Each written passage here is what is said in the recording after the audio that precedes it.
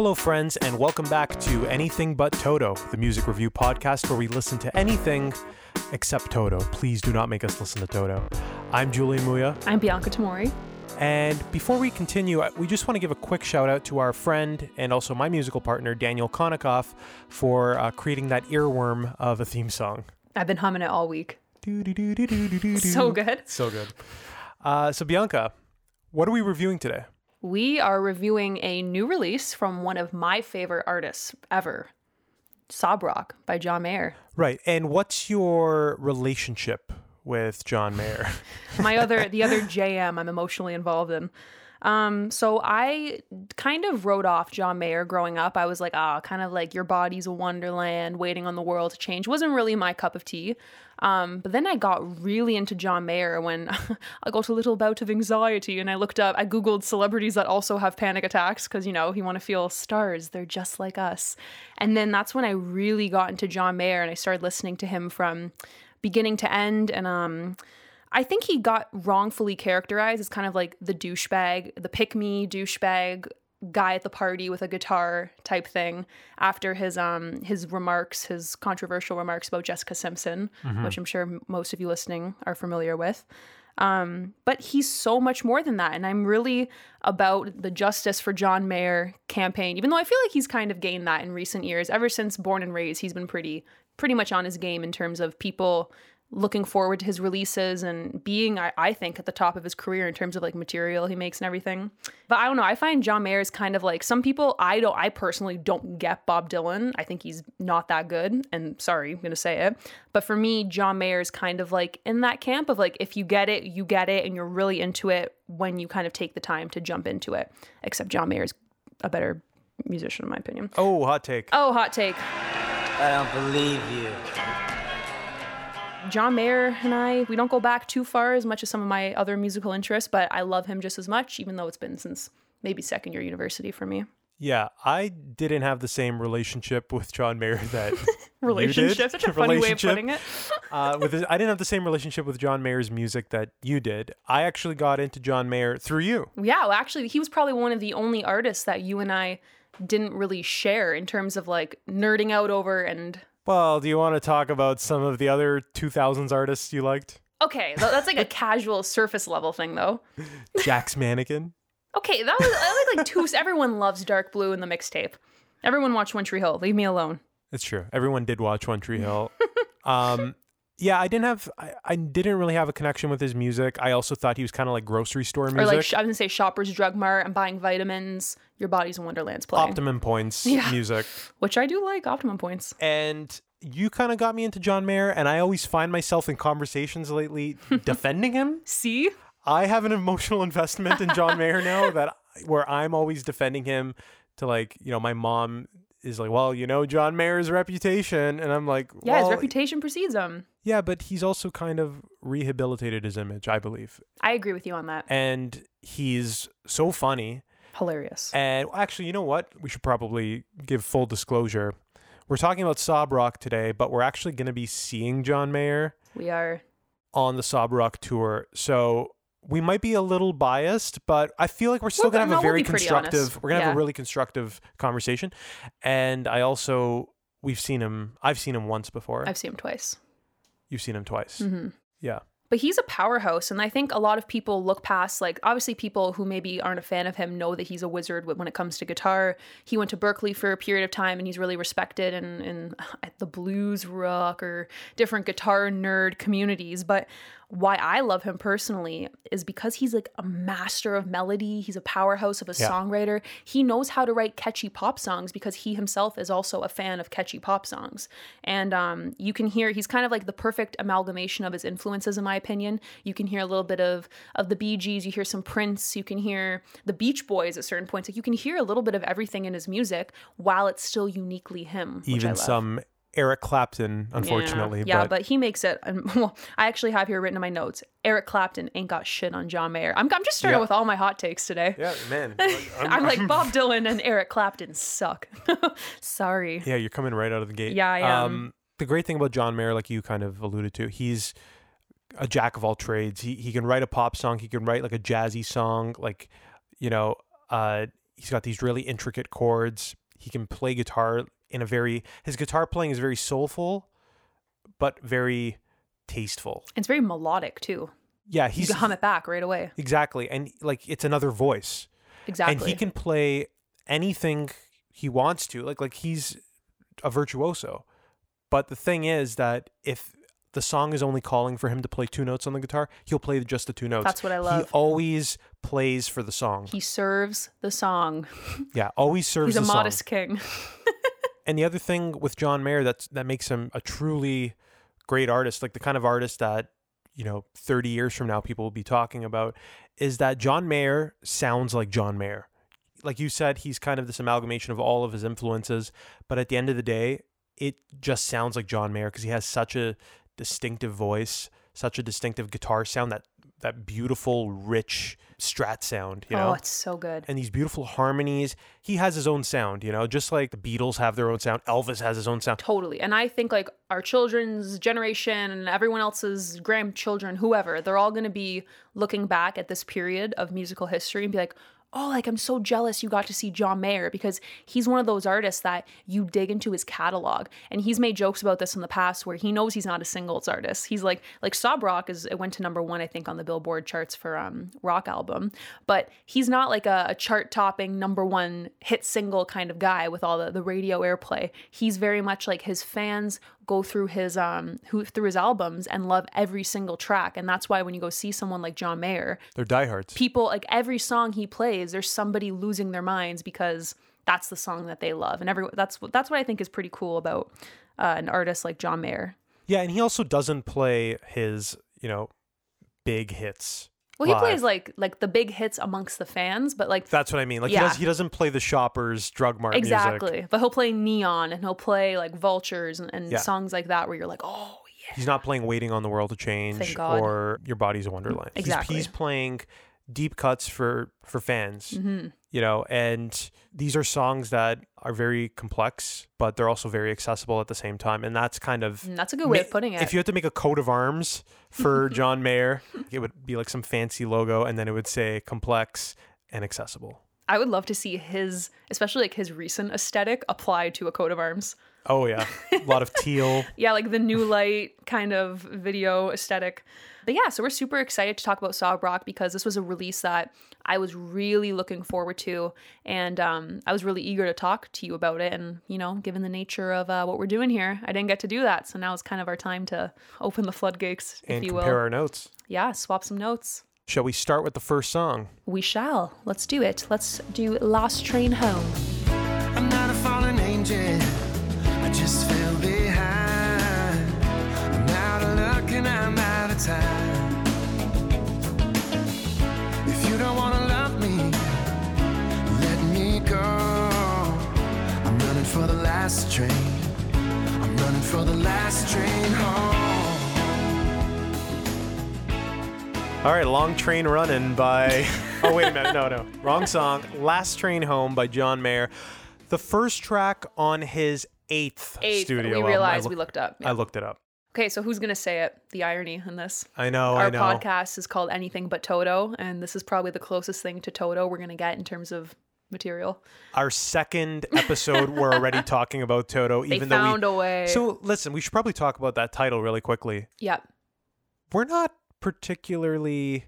This is going to surprise you considering the album we're talking about. We're not huge 80s fans. Oh, that's a whole thing I have written down over here. We are not 80s fans, unless we're talking some Talking Heads, Cramps, You have The Cure. an 80s exception playlist. I do, all of which the aforementioned artists are on it. Stone Roses. If you want to get technical, yes. Yeah. And why don't you like 80s music? Why don't we like 80s music? Well, 80s music...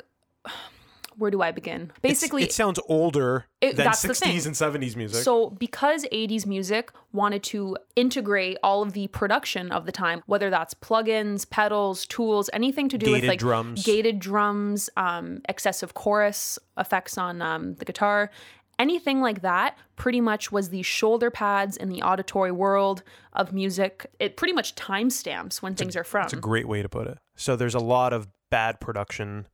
Totally.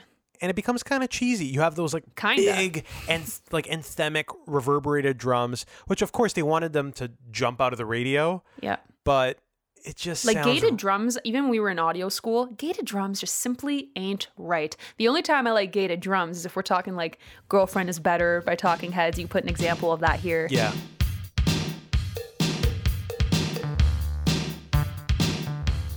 That's, to me, just like, it makes you want to dance. It's effective.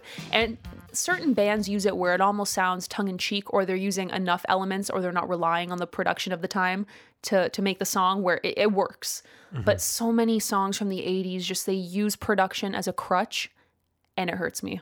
Yeah, and this is an 80s album, but it's not like Weezer's Teal album. You know, it's riding that 80s nostalgia wave that's been going on with like Stranger Things and like 1989 Taylor 1989, Swift. Yep. This kind of synth pop revival. But we're talking about Taylor Swift again. Sorry. We love her. 1989 and Sob Rock, I think, do the 80s tastefully. 80s nostalgia Completely tastefully. Agree with you. I actually was thinking that today. I'm like, that album and Sob Rock both make me think like, oh, like I really love modern interpretations of my least favorite decade of music. And I've never disliked, like, I don't know what band has put something out that's 80s inspired other than the Darcys where I've not liked it. I think it's been pretty, I don't know. It's interesting to hear a modern take on it, I think. Yeah. And like, just as an example, this song doesn't really have gated drums. No, it doesn't. You know, they're very clean drums. The 80s elements are those synth stabs, the dun, dun. Yeah. And that's a very Toto thing. That's Some the Toto Africa, element. yeah. That's the Toto element. It sounds like Africa.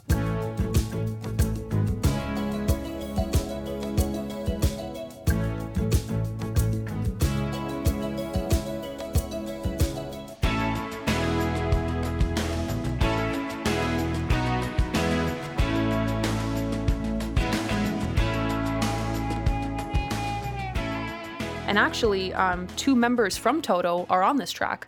Forgive me, Toto fans, if you're listening, which I doubt you are, given the title of our podcast, but Lenny Castro and Greg Philliganes. Two people involved in the musical happenings of Toto are involved in this record of Last Train Home. And I think it's executed well.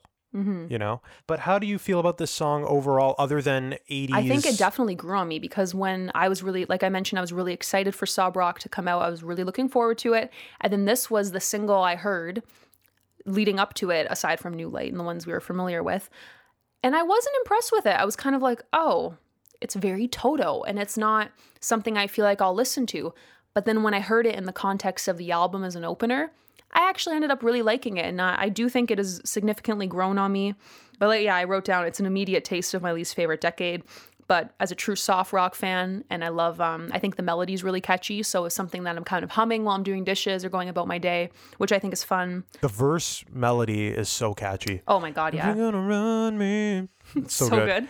As soon as I saw that he released a single, I listened to it, and as soon as I heard that shuffle, that Toto shuffle, and those Toto stabs, I'm like, oh. Toto stabs? The Toto stabs. Nothing has ever sounded lamer. As soon as I heard that, I'm like, oh, you're not going to like this. Because, because again, like you don't like Toto, I don't like Toto. But all of those bands that are basically Toto, Journey, Kansas, yes. Foreigner. Massive blind spot that I never care to educate myself on because I just don't like it. Yeah, but you know what? Like I said, I really like this one. How about you? I actually really liked it when I first heard it.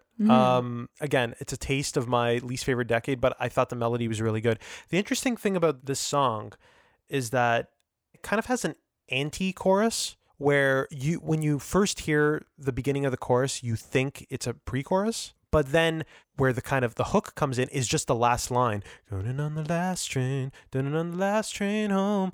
That's the hook. That's kind of something that John Mayer has been doing lately. It's almost like he's trying to perfect the anti-chorus because he's such, I think, an expert at a pop hook. Yep. That he's trying a different kind of subdued approach.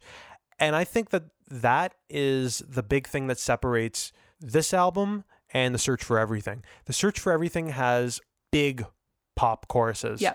Sometimes they're falsetto. Sometimes they're just... Still Feel Like Your Man. Yeah. This one is more... You're like, wait, is this the chorus or is it still the pre-chorus? And I think this song is an example of that. I think that's something that he started to do on Love on the Weekend. it's a pop chorus, but it's in the same register as the verse, and that's kind of what makes you think, oh, the chorus is still coming, this isn't the chorus. And anyway, I think that's just something that he's been trying to perfect on this album.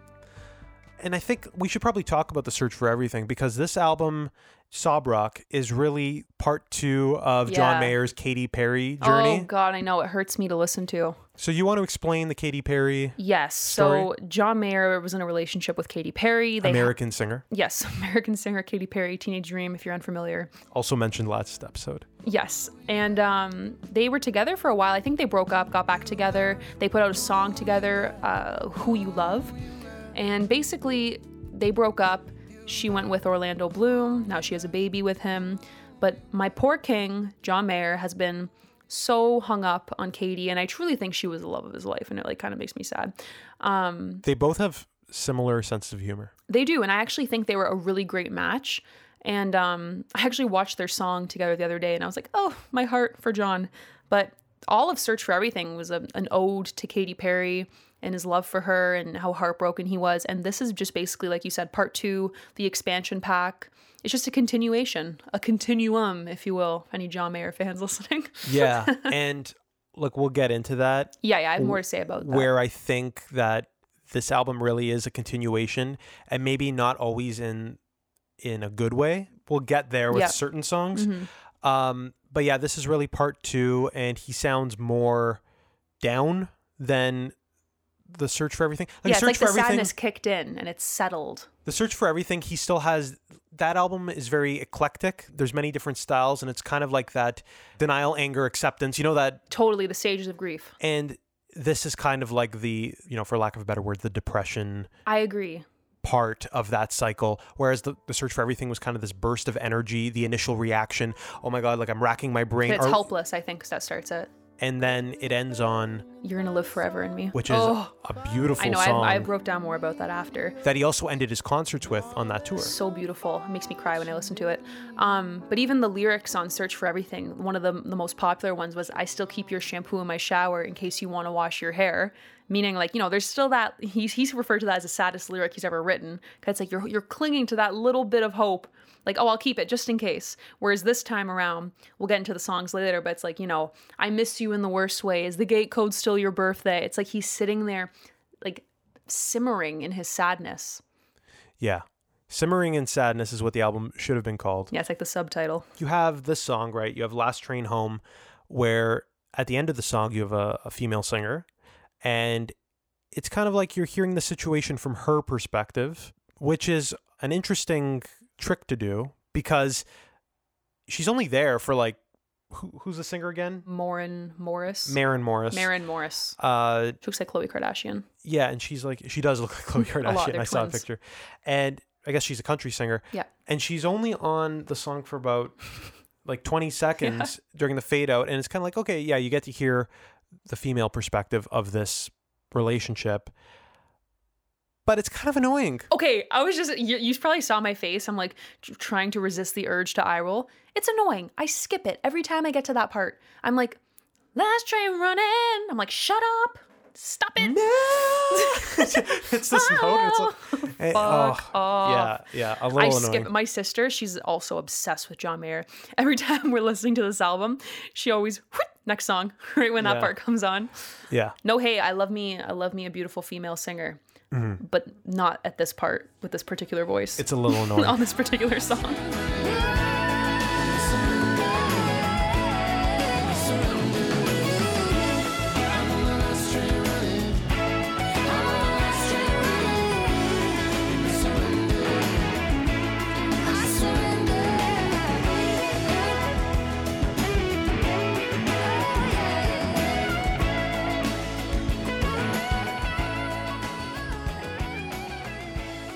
And the song does end with a fade out. And that's actually a lot of the songs in the album. I was going to say, yeah, we got some Hey Judes happening. Bringing back the fade out. I like, and there was that out. Great, was it, who made that video? Was it Vox? I think Vox. Probably. They made that video about, the psychological effect of a fade out, where it just makes you think that this melody is going to go on and on and on forever. Because it does. But do you really want to hear that screeching go on and on and on? I'm gonna say no. I'm gonna say no on that. That was I'm like, but also John Mayer is like, he's posted about Maren Morris before. I think she did something. Maren Morris. Sorry, Maren. Maren. He sings her praises, and so many other people in the industry are like, the incredible Maren Morris, and they're all like, it was a true honor to have Maren Morris on my record, and I'm like, really though? And then she steps up to the mic and says, "Thank you. It's Maren." Anyway, that was that's my take on, Oh, and also Guitar World. I was reading a bunch of articles going through Sob Rock, and they referred to it as yacht rock, Toto-esque. And I'm like, in theory, those are two things I just absolutely hate. But like I said, I like the song. So we should probably talk about yacht rock. Maybe define it for people that don't know. Yeah, so the album's called Sob Rock, and basically what the sound of the album is sad yacht rock. And yacht rock was a musical genre that was basically around from the mid 70s to the mid 80s. Yacht rock basically developed when all of those country hippies from like the late 60s and early 70s suddenly discovered that they could make more money on on AM radio than FM. They basically said we can make more money with big hits rather than Vietnam protest songs. So you had artists like the Doobie Brothers, the Eagles, Crosby, Stills and Nash. No Young. He made it cool. No, I'm kidding. Kenny Loggins, or Jackson Browne, another example. All of these artists that were part of that post-Woodstock, early 70s music scene, kind of the part of the counterculture, and they were played frequently on underground radio. And then they looked at their royalty checks and said, you know what, we could probably make a lot more money if we write a hit. Yacht rock is when their drugs wore off. It's the lamest continuation of the hippie. So what happened was they started to make glossier music that was more accessible for AM radio. But because all of these artists were basically from this like psychedelic country era, like a post Flying Burritos era, they started to take a lot of those country elements and rein them in, no pun intended, just like a horse. And the music kind of became more subdued, and it became the music of, drinking a margarita in Malibu.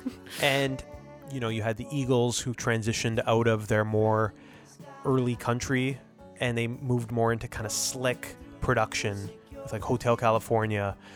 The best way to hear the arrival of yacht rock is to listen to the Eagles, because you'll hear when it arrives when Don Henley starts to take over lead vocals rather than Glenn Frey. So that's on the artistic side of the creation of yacht rock. But then there's the consumer side, where you basically had the entire Woodstock youth generation. They started to actually get jobs and make money, and they still followed artists like Crosby, Stills and Nash, and they became wealthy, and the hippies became yuppies. So yacht rock kind of became synonymous with affluent Wall Street music for people that have summer homes in Miami and, want to enjoy a drink on a yacht. So it kind of became dad-ish. Yeah, yacht rock music often gets classified as dad rock. Dad rock, yeah. That big umbrella term. Okay, well, now that we've contextualized yacht rock, which is super important because it does come back throughout the album, why don't we go into the next song, Shouldn't Matter, But It Does. Now the road keeps rolling on forever, and the years keep pulling us apart. I know it's over, I'm just saying this because it shouldn't matter. It shouldn't matter, but it does. Shouldn't matter, but it does. But it does. I love this one. It's a beautiful song. This one's so good. It's kind of Search for Everything era, too. Harping on that idea of it being a continuation between the two albums. Well, I mean, it is about Katy Perry. I know. I wrote down, my poor bean is so hurt by Katy still. Yeah, I mean, there's some great lyrics in this song, but there's that important lyric that really connects it to the Search for Everything, where he says, I shouldn't keep leaving you messages in every song. And then there's two lyrics that like stab me in the heart every time. Which ones? We could have been naming baby number 3. Okay, yeah. Oh, man. No, wait, also, side note, the first time I heard this, I thought he's saying we could have been busy making baby number 3. I was like, oh, and now I always sing that by accident. Okay, now what's the second one that stabs you in the heart? Well, I was just going to say that line kind of reminds me of the end of La La Land, where I know. I know. Your shoulders got suddenly wet. Yeah. So when we were watching La La Land, for those of you who haven't seen it, the last scene, spoiler alert, but honestly, you've had years to catch up. Yeah, I don't feel bad for you at this point. The last scene, Ryan Gosling's character sees Emma Stone's character, and they kind of have this flash forward where they're imagining like a parallel universe, what could have been had they stayed together, and they have this baby with them. And we were watching it, and all of a sudden I just feel my entire shoulder become drenched in tears, and I look over and you're sniffling away, and it was the cutest thing ever. No, I was sobbing. I was not sob rocking, I was just sobbing. But yes, it definitely brings that effect. But that's why it's called sob rock. You know, if it was called party rock, it'd just be LMFAO. It'd be LMFAO, another great one. And then the other lyric is the road keeps rolling on forever and the years keep pulling us apart, which is, I know. It's like they never. What could have been, you know? Yeah. So sad. I think as soon as you have lyrics like that, and then you have that, like John Mayer's like beautiful voice, it's like dripping honey. Like it's that kind of low, it's a croon, but it's him. Like it doesn't sound like anyone else. Like John Mayer sounds like John Mayer, and when he's singing those lyrics in that register, it's just that's probably, I can't even listen to You're Gonna Live Forever in Me, despite it being one of my favorite songs by him. And when the pastor asks the pews for reasons he can't marry you, I'll keep my word and my seed, but you're gonna live forever in me, I guarantee. Just wait and see. But yeah, I don't know, it just has that really nice feel to it. I think also we were listening to it, I'm like, wait, there's no drums in this. And there was just that, I love the shaker at the end. I think that fills it out really nicely. You said there's a rim hit in terms of what drives it. But that's an 80s or late 70s, early 80s trick, right? Where you just put reverb on everything and it just makes everything sound full, right? And this song has really slick yacht rock production where it's very analog and crisp and polished. And you know, we were talking about how yacht rock really emerged in the post-Woodstock era with all of those hippie country artists suddenly making more money. They embraced the country music that they were playing, but they depoliticized it to make money. And they were sellouts. Yeah, basically yacht rock is sellout music. And this is a country song, but it doesn't sound like country. It sounds like John Mayer doing country. It's like there's a John Mayer filter on country. It doesn't sound like Garth Brooks. It sounds like a nice Loggins and Messina adult contemporary country ballad that would have emerged in like the yacht rock era, where this is a slow dance number. And my favorite thing is, I don't know if you caught the sonic nod that he does, where he puts the "I'm not in love" wall of harmonies. I wrote that down. I wrote 10cc-esque.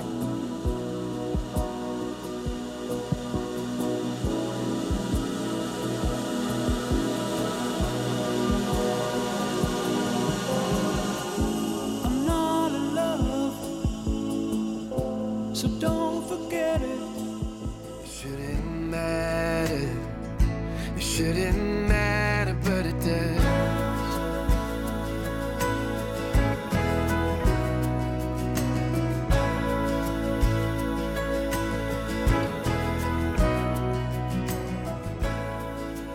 Yeah, I'm happy you caught that. The song "I'm Not in Love," the protagonist is basically trying to convince himself that he's not in love with a character, but he is. That's the whole twist of the song. He's basically saying, I still have your picture on the wall, but it's only to hide a stain. It's not because I want to see you. Obviously, he does want to see her, right?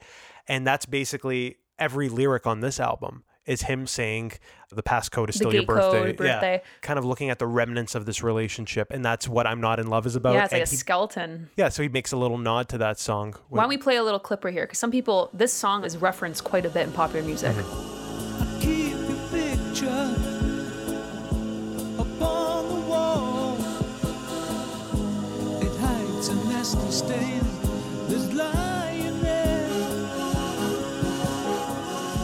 So don't you ask me. Oh, it's so good. I wrote that down. I love that. But yeah, I think it's a nice contrast from the opener of Last Train Home, because it kind of, you know, that's like more of an upbeat one that you might sing along to. This one kind of, it brings you down a little bit, which is nice. But this song also has a lot in common with Last Train Home because they're both examples of the anti-chorus, right? the chorus of this song, you know, and the road keeps tearing us apart, that's not a huge chorus. It almost sounds at first like a pre-chorus section, like you're anticipating that the chorus is going to come.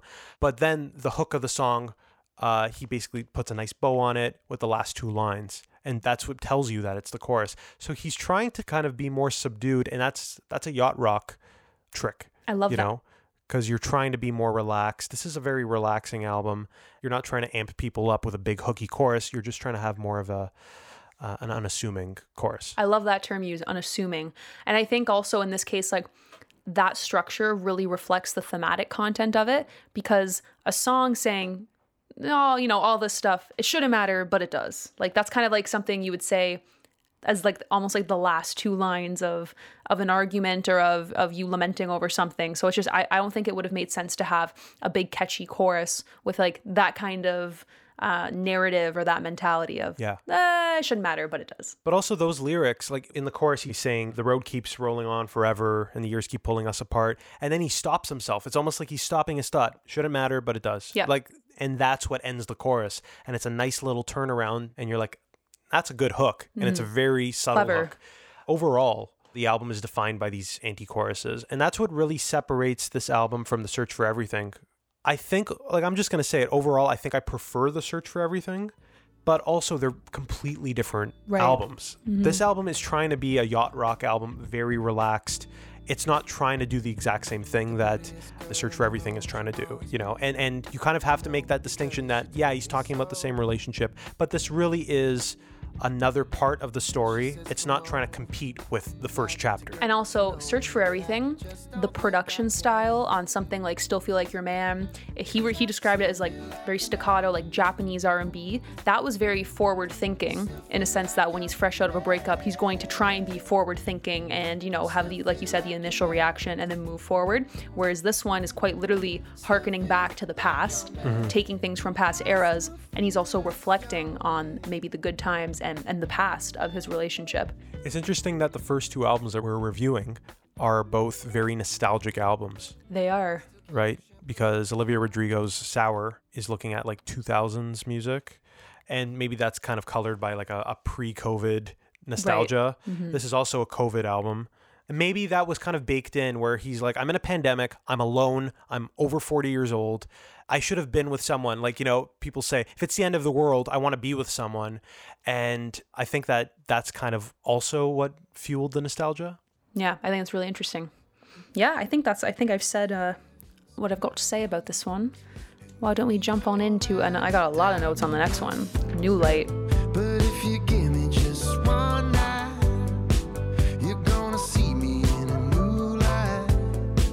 Yeah, if you give me just one night to meet you underneath the moonlight. Oh, I wanna take two, I wanna break through, I wanna know the real thing about you, so I can see you in a new light.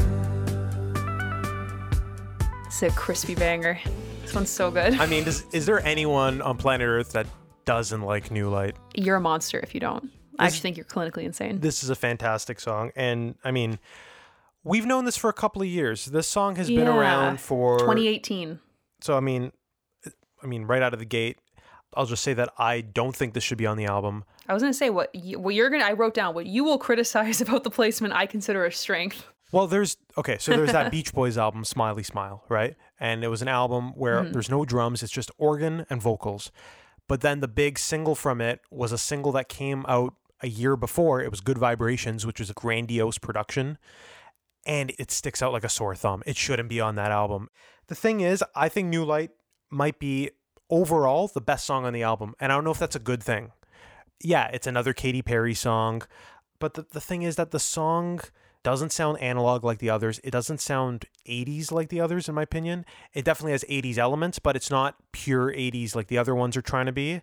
Like, the other ones are trying to be more of an homage than this is. Yep. And the big thing for me is that I just associate this song so much with The Search for Everything because it came out like a year later while people were still digesting that album. And maybe this song is supposed to be kind of the link between, like, kind of the stopgap between The Search for Everything and Sob Rock. That argument could be made, but I just think this song doesn't fit the mood of the album. This is a a top 40 barn burner of a song. I love that you used that today. And this song would tear up the dance floor. It has a very demarcated chorus, whereas the other ones are more like anti-choruses. Mm-hmm. And I just think that if you're creating an album that's supposed to be enjoyed on a yacht off the coast of Miami, this isn't really that. This is more of a pop banger that you'd hear at like a wedding. In a good way. I mean, obviously wedding music is considered a bad thing, but this is like a good thing. So I would say the reason why I consider this to be a strength is this one came out in 2018, and then one that appears later on the record, I guess I just feel like came out in 2019. Mm-hmm.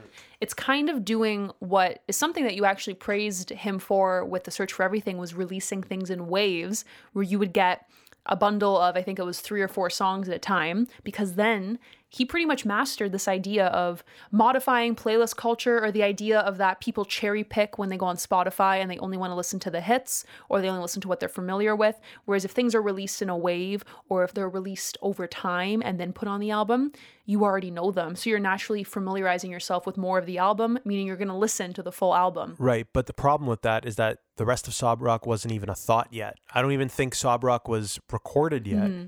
And just in terms of branding, right, the music video, his style in the music video is completely different than, say, the music video of Shot in the Dark. Yeah, but is that coloring your perception?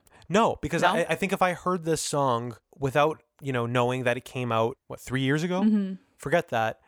I think that I would just say that this song is a banger, yes, but it doesn't fit what the album is trying to accomplish. The same universe type thing. It doesn't fit, like, people talk about the brief, like what's the mission statement of the album. This doesn't fit it. Okay. I think the most important line on the album is in this song, which is pushing 40 in the friend zone. Oh yeah, I love that one. And it's an important line for 2 reasons, one good and one bad. The first one being the good, it's kind of the thesis of the album, where it's a guy that's aging. He's not old, but he's aging. But the problem with that line is that pushing 40 in the friend zone, he's 43 now. Like, he's not pushing 40 anymore. He's in his 40s. Into the 40s. Like, he's way beyond where he was at the time of this song.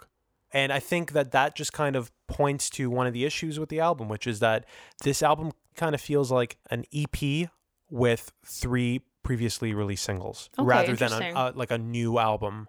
And that line is just a glaring plot hole for me, because it just points to, it's anachronistic. He's not pushing 40 anymore. He's in his 40s. Mm-hmm. And yeah, I know that from looking it up. Most people probably wouldn't. Mm-hmm. But do you feel like when you hear this on the album that it removes you from the linear story, if you want to call it that? If he started the album with New Light, I think you can say like previously on, like it would accomplish that function. But I think just slotting it as track 3, it kind of comes across as, damn, these are a lot of sad songs. We need an upbeat one. Right. What have we got? Oh, you have the song from a couple of years ago that you never put on an album. Why don't you put it on? It's like, well, that came out 3 years ago. Yeah, put it on anyway. It'll be great. Sony Music's got like a gun to his head. Yeah. And I just think that the song kind of sticks out in an unflattering way, not because it's a bad song, just because it's kind of anachronistic lyrically, and it also doesn't match production wise. This is a very digital sounding song, yes, whereas the other songs are very analog and retro. Right. No, I think that that makes sense. But John, once again, first name basis, he put out a really cool IGTV video, I think in 2018 or 19, where he went through the production of this song. It's like 8 minutes long. It's on YouTube. You should watch it if you haven't. It's really interesting. But he kind of goes through some of the 80s nods and some of the 80s gear. Like they used a LinnDrum, which is a drum machine that was manufactured between 82 and 85. And that was used on various like Prince and Michael Jackson records. And then he actually played the guitar solo on Prince's guitar that was in the studio that day. So there's more, the 80s nods are less direct. They're a little bit more... It's like 1989, where he's using 80s instruments, but producing it in a very contemporary way. Yeah. Whereas the other songs, he's using 80s instruments, but making sure that the outcome sounds like an 80s but it's recording. More literal. It's on the nose more. Yeah, exactly. But this one has, once again, that, like how he would call it, the staccato Japanese R&B type flavor to it, which I think is really interesting and I love it. It's a very shimmery song. It has an infectious groove to it. And I think the 4 on the floor really helps contribute to that, because it gives it like, it drives it forward with like this dancey rhythm. Sounds like Chris France playing drums. Yeah, from Talking Heads. So good. And No ID produced it, who's apparently kind of does stuff like this all the time. Just a fun little tidbit to throw in. The bridge on here, one that he played Prince's guitar on, kind of reminds me of Kiss, which is, I'm not a Prince fan, but I do like that song.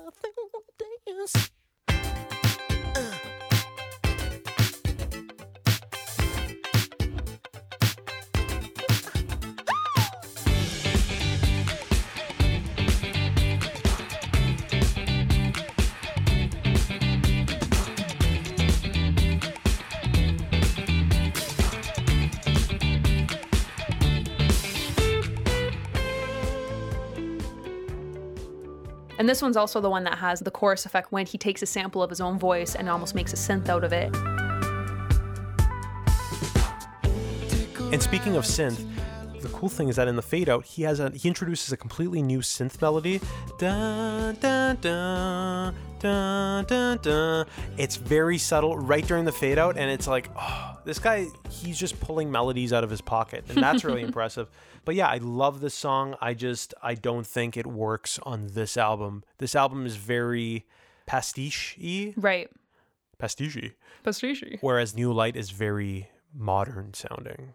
Yeah. In my opinion. I hear what you're saying with that, but I personally like it on the album. You know what, though? It is kind of true what you mentioned, because when I listened to it the first time, I skipped New Light because I was like, oh, I know that one already. Well, that's what I'm talking about. Listening to it the second time around, and since that point, I've always included it because it still gives a nice picture, I think, of the album, personally. Yeah. I mean, like, the other thing is that if you're a John Mayer fan and you're waiting years for an album and then you get it, and then there are 3 songs included that you heard over the preceding years, it feels a little rip-offy.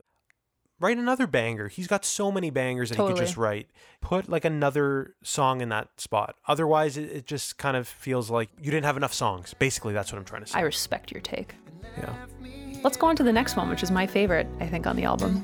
Why You No Love Me. Tell me why you no love me. Why you no love me. Why you no even care.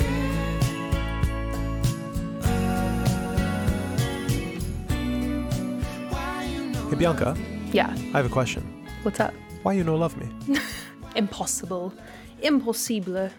So what do you think of this song? I love this song. This is my favorite. It's one of my favorite John Mayer songs.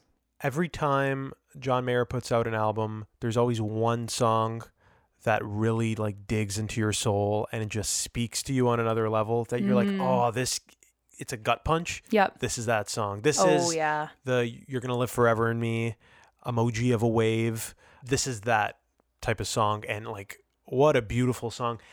And the great thing about this song is that it's really got kind of a spooky vibe to it. Yeah, there's a weird something happening.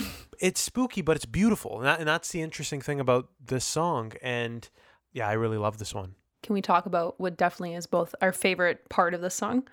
The slide guitar? Well, there's 3 things. The slide guitar, that juicy major to minor chorus. Yeah. And then the chord change with the lyric. Changes like the weather. Changes like the weather when it changes the it's so good. So well placed. Then you turn as cold as the weather and left me here to cry. That's what I said. He's a master of melody, master of chord movements. Just every move is the right move. Mm-hmm. If New Light is my favorite song on the entire album, this is my favorite of the new songs. Gotcha. This song is absolutely one of my favorite John Mayer songs. This is a song I'll keep revisiting regularly. Like, it's just such a beautiful song. Complex chords, a beautiful melody, great slide guitar work. Oh, I love it. That really kind of makes the song. Gives it like an emotional touch. It's the sound of like a yearning soul that's like very frustrated but very sad, you know? And I mean, the big thing that I love about it is that this is a George Harrison song. If you listen to like his self-titled album, songs like Here Comes the Moon, like he heard that album and wrote this song. I'm willing to bet money on it. I'm willing to ask him if he ever does like a Reddit AMA. Which he might. I'm going to ask him that, because I also went on Reddit after, and a lot of people mentioned the George Harrison connection, because a lot of the songs on that George Harrison album have those guitar arpeggios that this song has.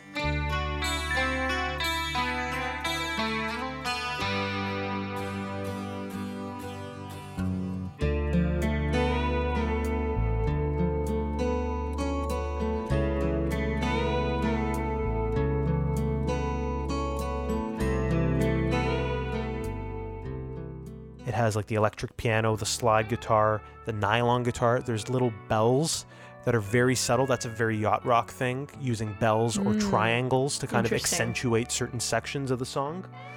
And just overall, the production is exactly like that George Harrison album. And I'm actually surprised that someone would revisit that album and try to write a song in that vein, because it wasn't a very successful album, but it's arguably George Harrison's best album. Most people say All Things Must Pass, but George Harrison's self-titled album is a masterpiece. And if you love this song, you'll love that album.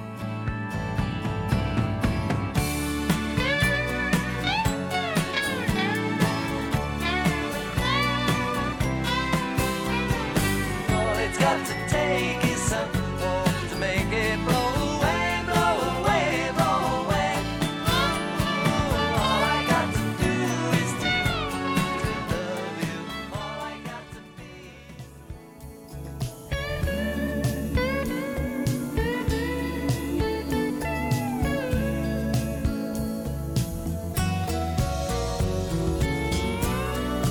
Why you no love me?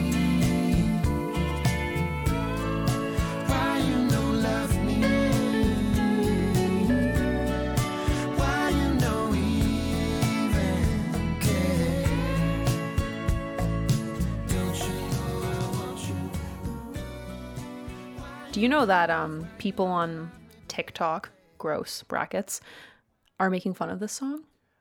I was going to say that on YouTube, I've seen a lot of people trash this song. Even just stupid reviewers for places like Pitchfork or whoever have no idea what they're talking about. They're so hung up on this idea of why it's phrased as "why you no love me" rather than "why don't you love me." And you know what? I got something to say about that.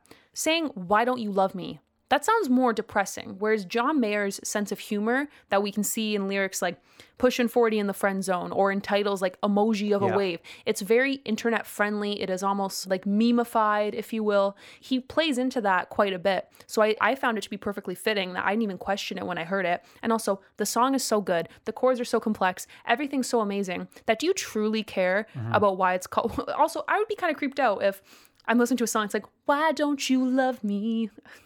And to me, it just sounds like people are just really focusing on that rather than how great the song is. Yeah, like the song title really captures John Mayer's sense of humor. Yeah, it's totally on brand. Because he'll pour his heart out, but then kind of nudge you and kind of give a wink and say like, nah, I know this sounds desperate. I know this sounds really sad, but you know, it's just me. Like that's his whole personality. Best exemplified on writing the most beautiful song ever and then calling it "Emoji of a Wave."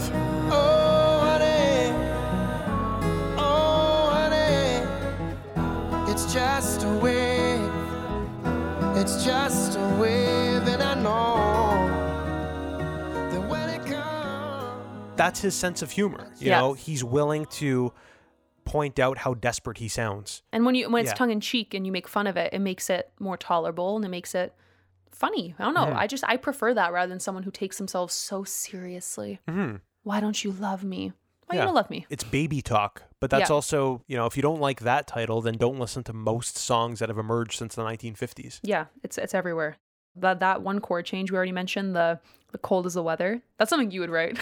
You would do that. That's such a nice trick, you know, like the contour of the melody is matching what the lyrics are saying. It's mirroring the thematic content. Yeah. It's so good. And that chord also kind of, I think it's an F sharp minor 7 from my research. It reflects uncertainty. You know, you change as cold as the weather and it gives a nice sense of tension to it, which I think is pretty cool. Yeah. And also, can we talk about that Jonas Brothers-esque ending? Yeah. It does have a nice little taste of my Jersey Boys, the Joe Bros.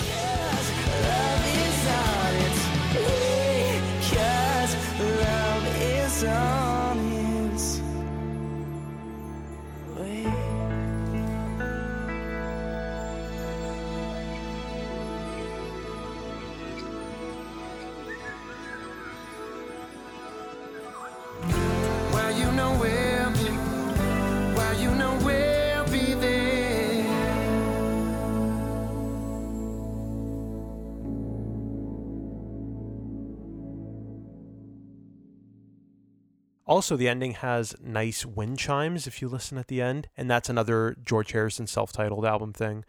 There are also congas in the background of the choruses, and that's another George Harrison thing. I'm telling you, this whole It'll come segment, out. It will happen. This whole segment is basically me trying to convince you, constant listener, to listen to the George Harrison album, because if you like this song, then you're going to love that album, because it's an album of those songs. Because you mentioned it sounds like Here Comes the Moon. Which other one did you compare it to again? There was another one. It also sounds like Learning How to Love You, which is from the album before his self-titled one, which is 33 1/3 from 1976. And that song also has the exact same production.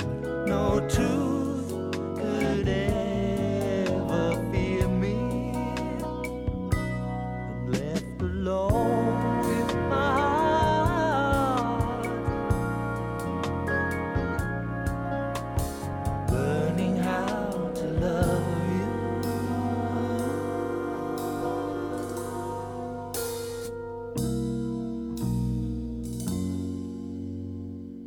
Those are songs that came out in 1976 and 1979. So right during the time frame that John Mayer is trying to harken back to. So It works. And it's a subtle plucking of influence, where sometimes when you take something like Prince, where it's like you have that big Prince clap in New Light, where it's like cha. You have things like that, or you have the guitar tone sounding like Michael Jackson or Prince. Like, this is maybe a more subtle plucking of the influence, if you will, which I think is pretty cool. But it's also plucking an influence that wasn't really successful commercially. Which is interesting, because on the cover of Sob Rock, there's a nice price sticker on it. And that was a series launched by CBS Records in 1981 that featured an assortment of like back catalog albums in the States, essentially re-releasing bestsellers at a lower price. So it's kind of like bargain basement records. So it's kind of funny that he might reference back to maybe not the most commercially successful records and then making them his own. It's very on brand with the cover art, the overall aesthetic of Sob Rock. That's great. I didn't know that. Yeah. Also, great album cover. I love it. It's so good. The album cover is very John Cougar Mellencamp, and also very Miami Vice. Which is something I absolutely loathe with everything in me in terms of aesthetics. But there's something charming about it, and I think it's funny. And it's kind of like, when we go to Aurelia, we go record shopping in this one warehouse where you get to go to the front and then you ask the owner for the key. It's kind of like a trench coat thing, and like, in like Recess, when he's like the trench coat with all the stuff. You ask him for the key, and if he knows he gives you it. And then he takes you down to this abandoned Zellers. And then you get to go through crates and crates of records in an abandoned warehouse by yourself, unattended, for as long as you want. Sounds like a nightmare. It does, but to us, it's a dream. Anyway, so this cover art kind of looks like something that we would maybe find and be like, haha, this is funny. Let's get it. Yeah. And also it's funny because there is like he put the Apple Music logo or the Apple logo on it. So there are contemporary. Spotify one is on Spotify. Yeah, there's contemporary elements to it where he is using something literal, like the nice price sticker, but mixed with like, a streaming service on it, which is interesting. Going back to the song title just quickly, I saw a couple people kind of accusing the song of being racist because they said it's immigrant talk. I'll admit, the first time I heard the song and I heard Why You No Love Me, I thought, oh, that sounds like shut up at your face. Like it sounds Italian nonna. Yeah, like I'm Italian, so I can say that. It sounds like an Italian nonna. And like a couple people said that it does sound like broken English, but I don't think so. I think it's internet speak. And at the end of the day, it's an amazing song. So how about that? Yeah, don't listen to any song that says the word ain't. Totally. Yeah, I don't know. Irregardless. Anyway, I'm kidding. Well played. Well, okay, let's go on to the next one. This is a groovy one. Wild Blue. Wild blue, deeper than I ever knew. Wild blue, on a bed of gray. Oh, baby, what a wild blue. I found myself when I lost you.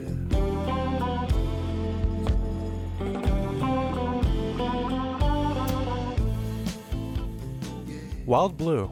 I love this one. This one's so good. Yeah, I think this one captures the 80s spirit the most successfully. The yacht rock? The yacht rock spirit. Yeah. To me, I hear you on that. I think this one reminds me the most of songs such as Vultures or I Don't Trust Myself with Loving You, Belief. This is a very continuum sounding song to me because it's very sexy. There's like a nice kind of like... It's very sexy. Like you're like maybe like cooking with a glass of wine and it's like you put a song like this on. Or I would personally. That's interesting because I got a completely different picture. But also, you have a more extensive knowledge of John Mayer's catalog than I do. For me, this song is I'm sipping a margarita on a yacht at sunset off the coast of Miami. So funny. At like a yacht party. Oh no, this is like, to me, this brings like mad city vibes. Oh really? This is like main character in a 2000s movie in New York. It reminds me of Home Life off of Heavier Things as well, another John Mayer record, I think in like 2003. But it has that nice kind of like city-esque sexy groove to it, to me, in my opinion. Yeah, I don't get that at all. Really? At all. Yeah, that's the vibe it brings me. The thing I like about this song is that I think this song is probably the song that was most influenced by his time with Dead and Company. This also sounds like the Grateful Dead, especially their 80s material. Like, I could imagine myself at Red Rocks Amphitheater in Colorado seeing the Grateful Dead play this, and everyone's just vibing out. And it sounds like something like Jerry Garcia could sing. Obviously, much better than anything that the Grateful Dead ever wrote. Agreed.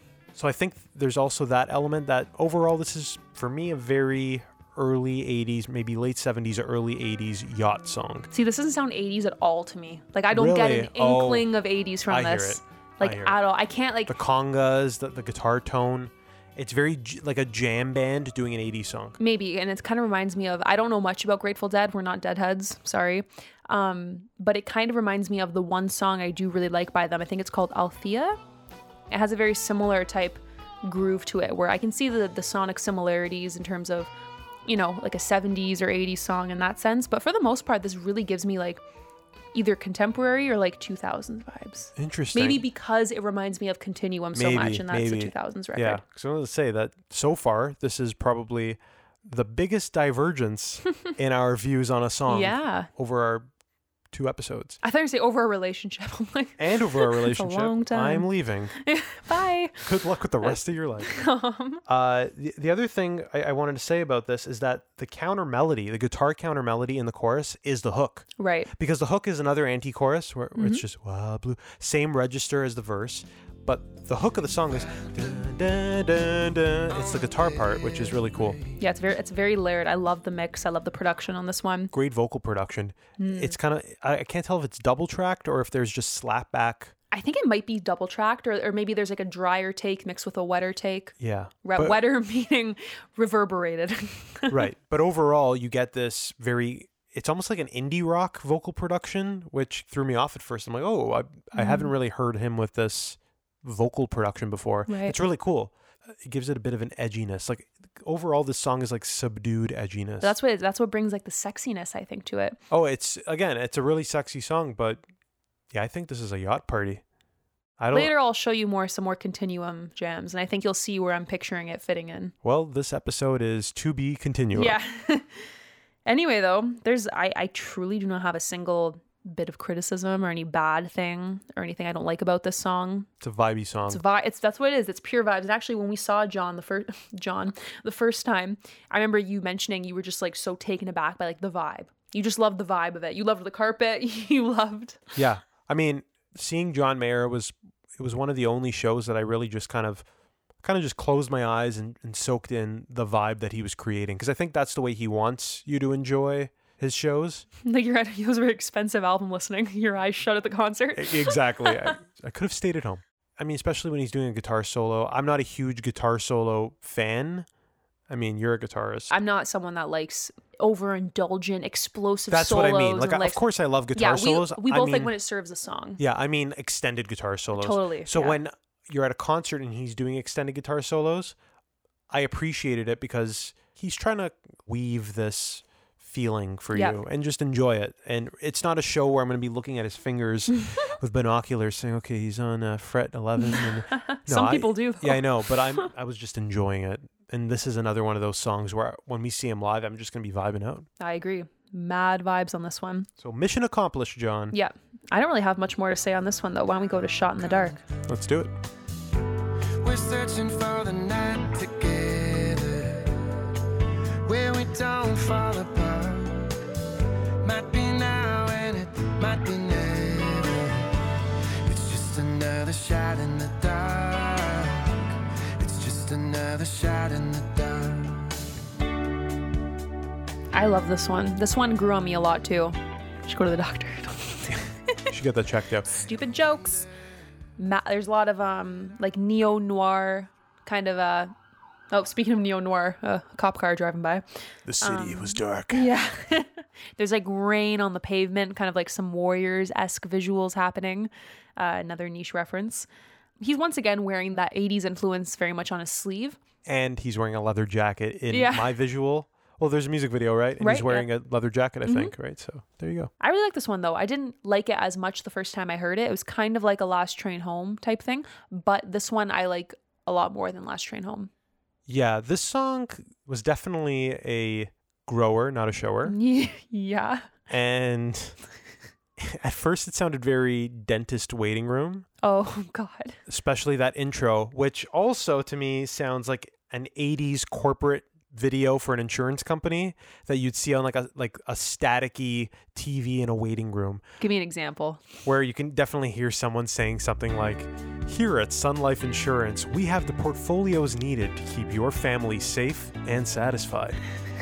Like, I can definitely hear. I feel like if you told John Mayer that, I feel like he would love it. Oh, he'd be all over that. He'd be all over that. And Dave Chappelle probably told him that. I could totally see that at the listening party. This also kind of gives me, if I were someone, this would be one of my dream jobs, to like pick the music for a movie or a TV show. And I think this would be a great scene for, it's like the main characters have like all this building sexual tension and it's like they're about to kiss, but then they kind of shy away from it. Like that's what the tones of this song and the chord movements and the melody, all of those variables to me paint that picture to me. Well, I was going to say something very similar. This is like ending of an 80s movie. They finally kiss and they walk off into the sunset. Yeah, it's like basically like the build up. So hear me out actually. Wild Blue is the growing sexual tension, where Shot in the Dark is kind of like the it's about to happen or it just does. You're taking a shot in the dark, you're taking a risk, and maybe it actually was the happy ending that he wanted. Well, that's why it kind of has that sexiness to it, because it's like, you know, will they, won't they? That's what it is. The song really paints that will they, won't they picture. I can definitely hear Bryan Adams doing it, or totally. Like 80s Springsteen. Yeah, I could hear that. Another woman, yep. In that voice. That was a good Springsteen impression. And I really like when the drums kick in at the end. Here we go now. It's another shot, and that's a great little thing because it just brings the energy up, and then congas come in and those synth strings. Yeah, it's a great ending, and to me, that's just they finally kiss. They look at each other, and silently walk off into the sunset as the credits start. Yeah, and that momentum is like a very optimistic ending. And also, I really like the U2 piano, like the 80s piano, where it's very reverberated. You liking a U2 element.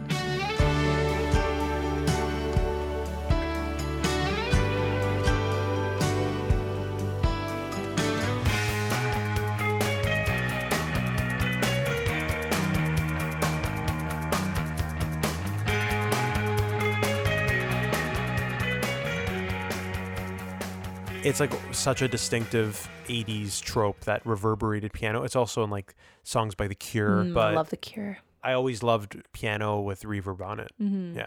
Yeah, it gives it a nice sense of space, because sometimes I find keys, if people do it either direct input keys or something like that, it sticks out like a sore thumb to me. Like, you know me, I'm always like, I'll be listening to a song and make, I like it better without the keys. That's always for some reason something that strikes me. But in this song and on this album in general, I find he uses keys very effectively to underscore the melody, or just kind of add like a nice little dash rather than something overpowering, which I think is nice.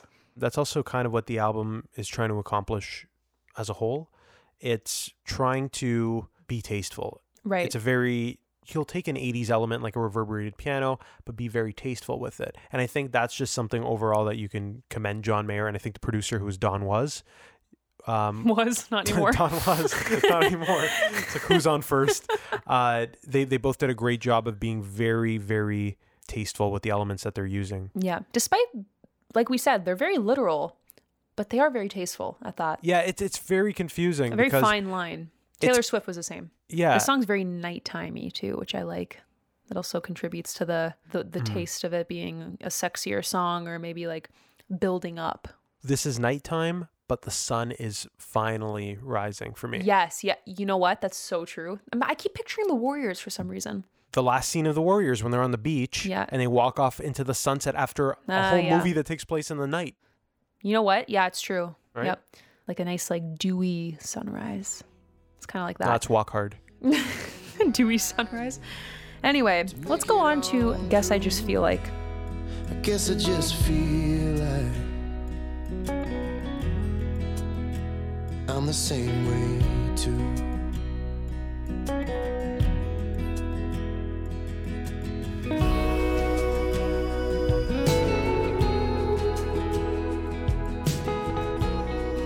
I guess I just feel like that our light just burnt out. Our light just burnt out, yeah. That's what I feel like.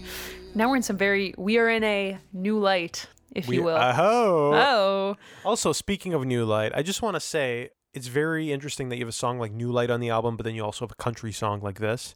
And I think that just shows John Mayer can do any genre and make it still sound like him, which I think is really cool. Which is, it's interesting that you mentioned that, because I wrote down that this track in particular is very reminiscent of Born and Raised, which I believe was the album he came out with after he kind of stepped away from the media following his controversial remarks, and he went, he peeled back a little bit, and then he put out Born and Raised. But it does have that similar type feel to it, which is really nice. Yeah. How do you feel about this song overall? I actually really like this one. No, what's funny is it came out in 2019. It's kind of like the same thing as New Light, where it came out ahead of time. But I never really listened to it, surprisingly. Or if I did, it didn't resonate with me. Whereas now when I hear it within the context of sob rock, I actually really like this one. And I do listen to it, not as much as other ones like Why You Know Love Me and Wild Blue. But when it comes on, I'm like, I like this one. Yeah, it's probably my least favorite on the album. Okay. But that's not because it's a bad song. It's just that it's trying to do something.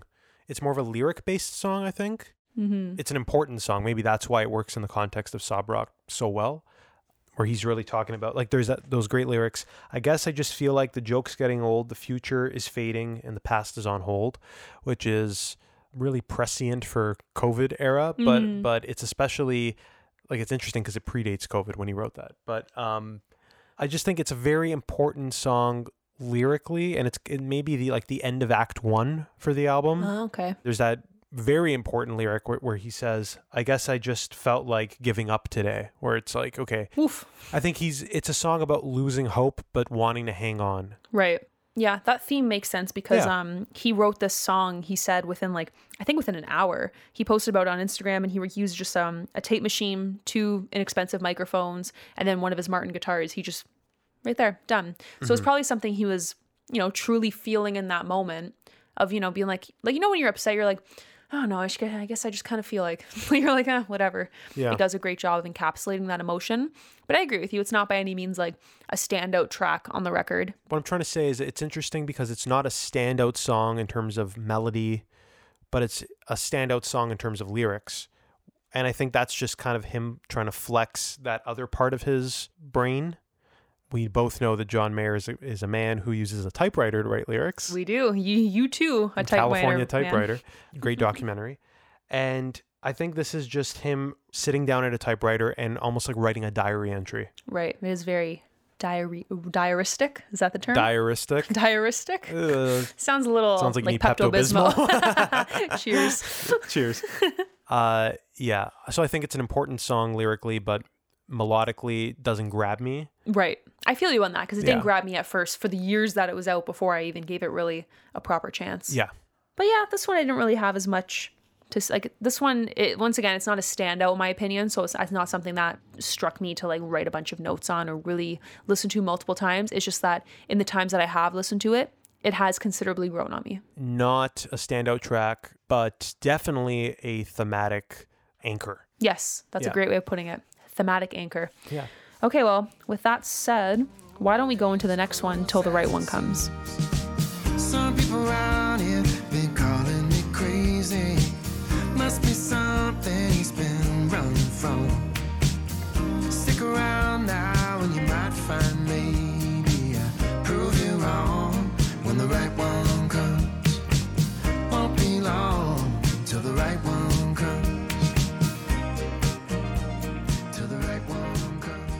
Till the Right One Comes. But actually, this was the wrong one because we have to talk about 2 other things that we forgot to mention. Yes, yeah. So I had a question for Shot in the Dark. Mm-hmm. He says, I've loved 7 other women and they all were you. Now, does that mean that he dated 7 women that reminded him of Katy Perry? That's how I heard that. Or does it mean that he dated Katy Perry and she had 7 personalities and maybe that was part of the conflict? Yeah, I actually don't know on that one. I would guess that as being like literally 7 other women. Maybe he's like doing that thing where he's like looking for elements of her in other women, but it's just not adding up, hence why he's here narratively. Interesting. Yeah. It's very interesting. And the guitar solo we didn't talk about. Yes, the guitar solo in I Guess I Just Feel Like, that it's nasty. Gritty, fuzzed out guitar solo at the end. Beautiful tone. I don't know how we forgot to mention that. Yeah, that was my favorite part of that song. Yeah. So good. I agree. My favorite part of that song as well. Anyway, let's go on to Till the Right One Comes. The Right One has come, and we should talk about it. Yes. Okay, so we're taking a different 80s nod here. I already know what comparison you're going to make, but have at it. Yeah, so this song is musically it's a country pop song. It actually sounds a lot like something the Eagles would have written, but the arrangement and the production is definitely inspired by Naive Melody by the Talking Heads. This must be the place. And Till the Right One Comes, This Must Be the Place. Yeah. It's like trying to find something or finding something. Yeah, there's that one particular line in it that has the tin, tin, tin, tin, tin. Yeah, exactly. It's like very fluttery. Yeah.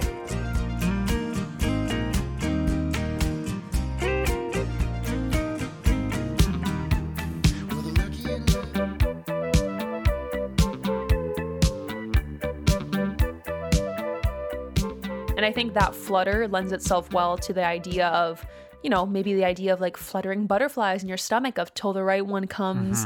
You know, it's like a little taste of optimism on the record. With nice little hand claps. Yeah. It's very cute. Yeah. It is very cute. But yeah, musically, this kind of reminds me of the song The Long Run by the Eagles mixed with the Talking Heads, which is something I don't ever want to hear. But I think this song does whatever that monstrosity would look like. It does it well. You know? It does. I agree.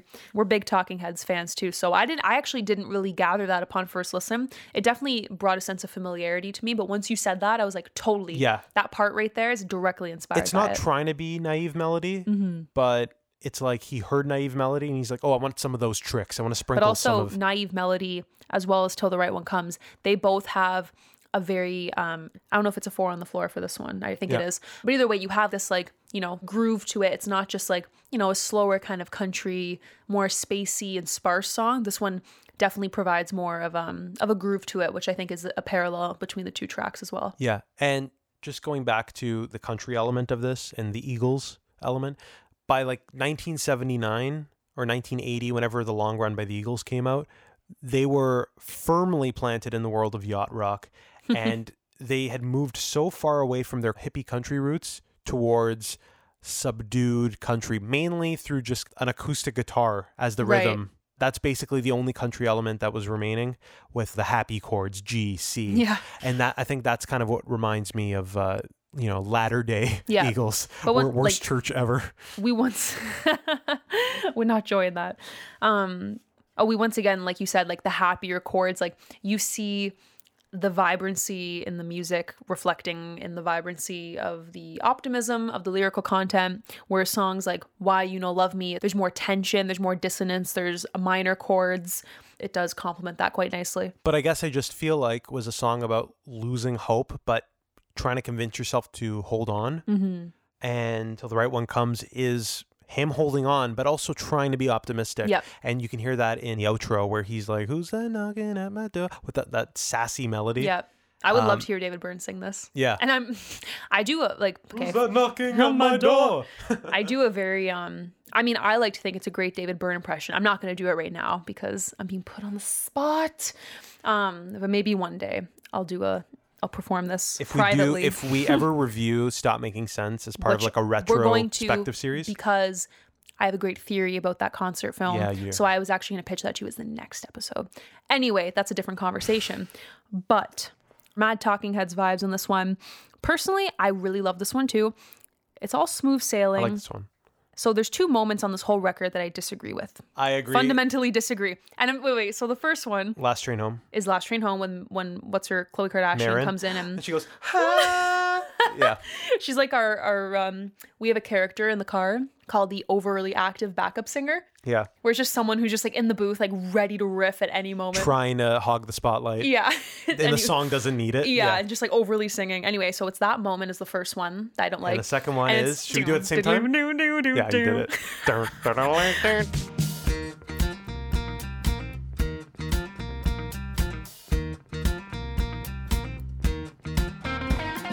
That is so painfully white. Yeah. I am icked out to my core. As soon as I heard that part for the first time, I was like, and I'm like picturing seeing this live and the song, you know, you're in the groove and it's just like that and you hear people going like, wow, and it's just that stupid dropout. I'm like, it's very yeehaw. It's so just white. It's very hoedown. There was, like I said, 2 elements on this record that I don't like, and this is the second. That's a good track record. Yeah. Just disliking 2 things. Yep. Just going back to those lyrics in the outro, they're very fantastical. Like he's imagining someone knocking on his door and throwing their arms around him, and like he's just trying to picture this possible future that might be coming soon. Oh, the La La Land. Yeah, and I'm crying again. But he's being optimistic, and Matt, and when you put those happy chords underneath it, like a G and a C, it sounds optimistic, and you're like, I have hope for this kid. I hope he does well. This kid, we're about 25 years as his junior, but this kid.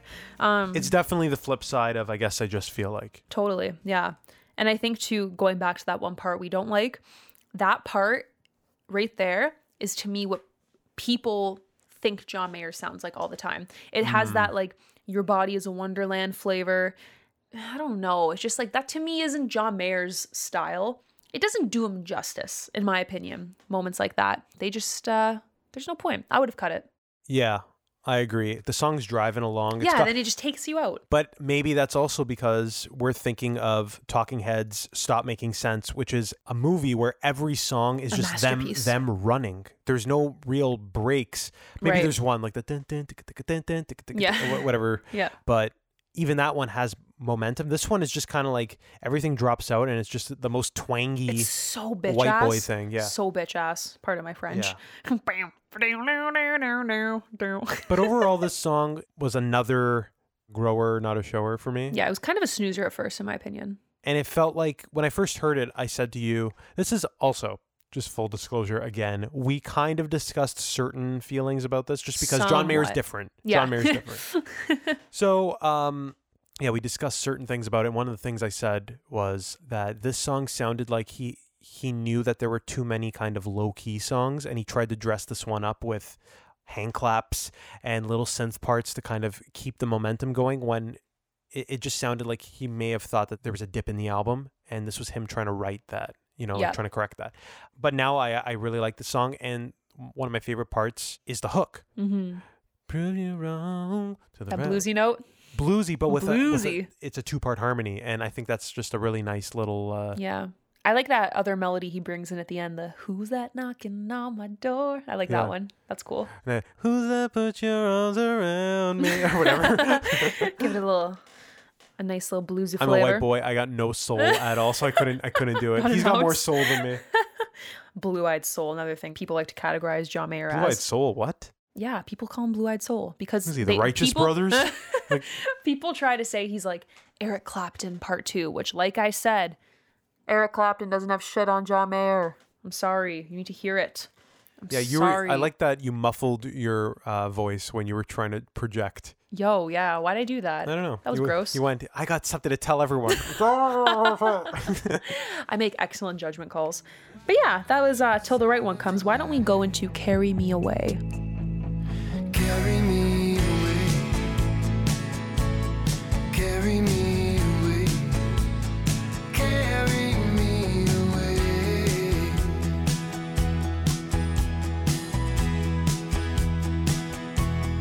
Carry me away. Carry me away. Carry me away. Carry me away. I don't know if I could. I don't have good upper body strength. Excuse me.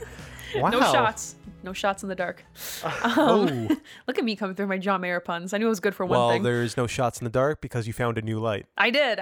We got the mood lighting back, so the thoughts will be much clearer now. I like this one. This was another grower, not a shower. Really? I love this one. Mm-hmm. This song is, hear me out, it's a spawn of Love on the Weekend. Yes. This is like if Love Sonic's on the Weekend. sister. Totally. Yeah.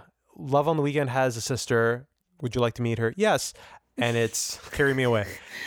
Love it. What answer? But this song's been around for a while. You know what though? So there were two songs. There was Carry Me Away and Guess I Just Feel Like, that both, like we said, came out earlier in addition to New Light. And both of them I didn't really hear maybe as much, whereas this one, once I did listen to it, I was like, oh, yeah. It's not that it was a grower and not a shower. It's that my fault, slept on it. Yeah, and then when I heard it, I was like, oof, I like this. I didn't even notice when this one came out. Probably because snuck up on us. Because New Light was such a big song. Yeah, I think so. And I may have listened to a bit of this and I was like, Mm-hmm. You know what it is? This was before we knew about Sob Rock, and the beginning of the song sounds like he's wearing a leather jacket, he pops his collar, and it's like very Bryan Adams, like that kind of palm muted electric guitar, or like very Rick Springfield.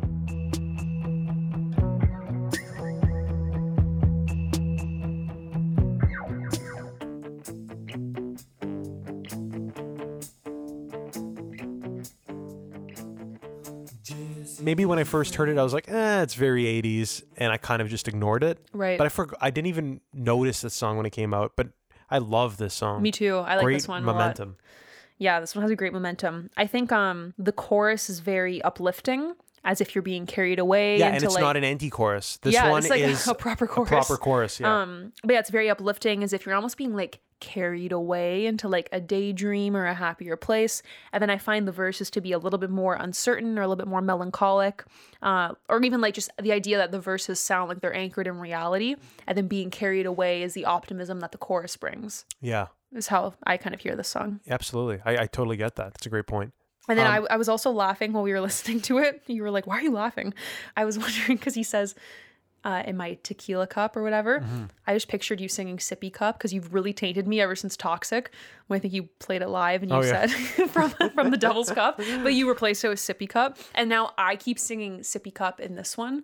Anyway, stupid. Would you sip tequila from a sippy cup? Come on, I don't know. Be real. You might have a problem if you do.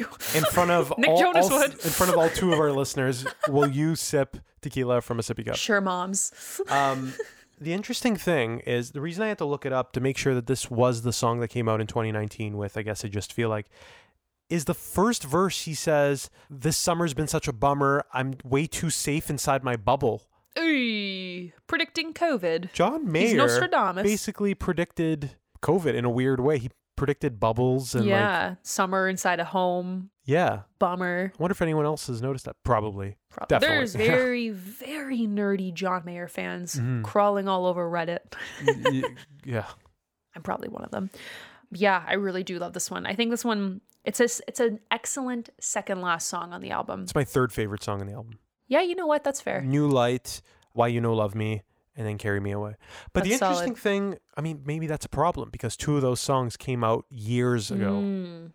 But do you think this one sticks out? Like, or do you think it fits in? I think this one fits in more than New Light. It has that U2 reverb piano again that you heard in Shot in the Dark. Right. So that's really cool that... Yeah, the keys are nice in the mix too. Like, they're not too high. They're a little lower.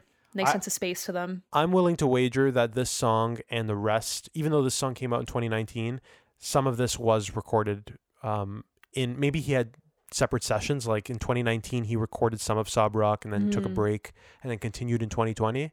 I know that he recorded a lot of it during the pandemic, but I hear Shot in the Dark and Carry Me Away as being kind of the same cloth. I agree with you on that. Yeah. The other thing about that piano is like, there's that like Joe Jackson, is she really going out with him? Piano song at the end.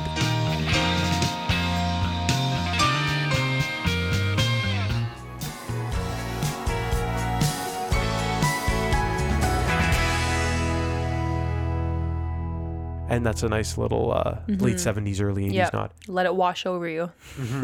No, I love this one. Oh, and then the other thing, going back to Love on the Weekend, which, by the way, is this great Taylor Swift-esque song that's on the Search for Everything it has this one part which is baby take me down and going down, down, down, down. And that melody shows up again on this song in You're Just the Kind of Crazy I've Been Looking For, right before the chorus. And it's the exact same trick. And yeah, I think those two songs are like siblings. Down there below us, under the clouds, baby, take my hand and pull me down, down, down, down. And tequila in my coffee cup, you know I need you, and that's for sure. You're just the kind of crazy I've been carrying away. Wait, you know what I didn't even realize? So when I know Katy Perry and Taylor Swift had their whole feud and then Bad Blood and all that, but I completely forgot. Like, so I thought that was all about the, like, if you don't know, Taylor Swift. He dated both of them. He dated both of them, but Taylor Swift had dancers and then they all left her tour to go be with Katy Perry, which then details came out later that apparently they felt overworked and underpaid and Katy Perry was willing to pay them more, something to that effect. I'm paraphrasing. But yeah, John Mayer did date both of them. Do you think Taylor first, then Katy? Do you think Love on the Weekend was him trying to like jab Katy Perry and be like, "Oh, I'm writing a song in the style of my ex, super successful." Yeah, you know what? Could be. That's I didn't even book that one. Have I not realized that? Yeah. Love on the Weekend is one of my favorite John Mayer songs. Really? I love that song. What's like your number one favorite? St. Patrick's Day. Really? Yeah, I love St. Patrick's Day. Room for Squares, a great album. Those chords? Daniel Konikoff, who wrote the theme song for this show, he actually showed me that song, and ever since then we've basically just been ripping that song apart and using the chords for our own songs. And that's a great way to learn like new chord shapes. Listen to St. Patrick's Day and you'll hear all of these chords that go together and you're like, oh, I didn't really think of those combinations. But once you figure out the fingerings, it's great. You know what's funny is also when I worked with Daniel on something, he also played St. Patrick's Day at one point. This is also a Daniel Konikoff fan account, by the way. Appreciation podcast. Yeah. But anyway, yeah, that's a great choice, I think, for your number one favorite. What's your favorite? I mean, like, I'm going to say Neon, even though there's so many other ones that I definitely love. But Neon's the one that, like, I feel like as long as I've ever been able to play guitar, I'm like, I've tried to learn that one. And everyone else who ever loves John Mayer and wants to learn it on guitar, it's like a constant learning process. Like, you will never fully be able to play Neon. And so that's the one that, like, when I go to see him live, I'm like, I really hope he plays Neon. But there's so many other ones that, like, are more sentimental to me. Your Body's a Wonderland. Yeah, God, not that one. It's funny because when I was looking at a Dead and Company Facebook video, I think it was just like one of those videos that the algorithm kind of pushes on you because I think they're touring again. And it was a video of John Mayer playing with them, with the surviving members of the Grateful Dead. And all of the comments were people saying, I'm so surprised. John Mayer is killing it. Like, Jerry Garcia would be so happy. I thought he was just the Bodies of Wonderland guy. I didn't realize that people are, like, especially jam band people really like that. But you'd think that jam band people would be more aware of his body of work. You would think. But also, because they're the type that dig into a catalog, which is, like we said, John Mayer's fan base likes to dig into the catalog. I don't know, just people really, really like to characterize him as like the soft rock, Chum FM mom douchebag. And it really bothers me because I'm like, he has more Mom. Yeah. not MJ. She's an angel. But John has so much more to offer, as we can see through listening to this album and through his whole body of work. He has so much more to offer as a songwriter, as a guitarist, as a singer, everything. And just like, God, it makes me mad. It's like my little pet peeve. Sit down. Yeah, I know. I'm getting heated over here. My chair's squeaking. But yes, a great song, Carry Me Away. It carried me away when I was listening to it. Yeah. And maybe we should be carried away to the next song. Let's do it. The final track. All I Want Is to Be With You. I'll get dressed and hit the town tonight. Meet some faces under neon lights. I'll dance along with deja vu. But all I want is to be with you. All I want is to be with you.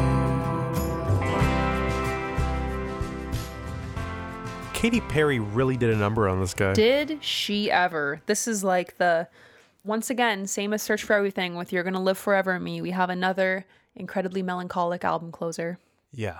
And he's basically telling her, all I want is to be with you. And there's that great line where everything drops out at the end and he's saying, they said that I would hurt you, but you were different. Yeah. And that's really, he's trying to... So sad. He's looking past all of the heads of the listeners and looking directly at Katie in the back of the room and saying, like, you were different. I wonder if she listens to these. Okay, I do not understand, and this is from someone who also loved Orlando Bloom growing up. I truly do not understand how she does not hear these things he has to say, and I'm sure what he said to her in private, and not want to work it out and be with him. Maybe she just hated his music. Well, I'd have more irreconcilable differences. Actually, I actually recently went through Katy Perry's catalog, and I remember there was one night where I was listening to them, like, yo, I talked a lot of shit. Like, she's got some heaters in there. The one that got away. Oh, and I love Thinking of You. It's a beautiful song. Anyway, yeah, she really did a number on her boy. Yeah, and the result is this song, which is a... These past two albums, actually. These two past albums, but also this song, which is a pure country song. It almost sounds like it could be a Johnny Cash song, where he's singing in a low register. All I want is, Very true. And especially with that guitar sound, he sounds like a cowboy riding alone through like an Arizona desert. It's just such a cowboy song to me.